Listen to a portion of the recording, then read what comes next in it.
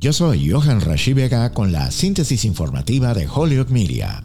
El presidente Joe Biden está nombrando a Kirabo Jackson, un economista laboral cuya investigación aboga por un gasto público sólido en las escuelas, para completar su Consejo de Asesores Económicos de 3 miembros según un funcionario de la Casa Blanca. La selección sugiere que la educación pública será un área clave de enfoque para el grupo de expertos de Biden antes de la reelección de 2024 que se espera que impulse la fortaleza de la economía. El puesto no requiere confirmación del Senado. Jackson, quien se tomará una licencia de la Universidad Northwestern, donde fue profesor especializado en economía, educación y política pública, es mejor conocido por sus investigaciones sobre lo que atrae a los buenos maestros a ciertas escuelas, así como por otros datos que muestran que aumentar el gasto escolar mejoró el futuro de los estudiantes y los salarios. La tasa de desempleo de Estados Unidos es del 3.5% y la economía creció a una tasa del 2.4% el último trimestre, mientras que los precios al consumidor aumentan a un ritmo anual del 3.2%. En otras informaciones, el fiscal general Merrick Garland nombró un abogado especial el viernes en la investigación de Hunter Biden, una medida sorpresiva que intensifica la investigación sobre el hijo del presidente antes de las elecciones de 2024. Garland señaló las circunstancias extraordinarias del asunto cuando nombró a David Weiss, el fiscal federal en Delaware que ya había estado investigando los tratos financieros de Hunter Biden, como abogado especial después de que fracasaron las conversaciones sobre un acuerdo de culpabilidad en el caso. El repentino giro de los acontecimientos plantea nuevas preguntas sobre el caso contra Hunter Biden por evasión de impuestos y un cargo por posesión de armas, lo que profundiza una investigación que estuvo cerca de resolverse hace solo unas semanas.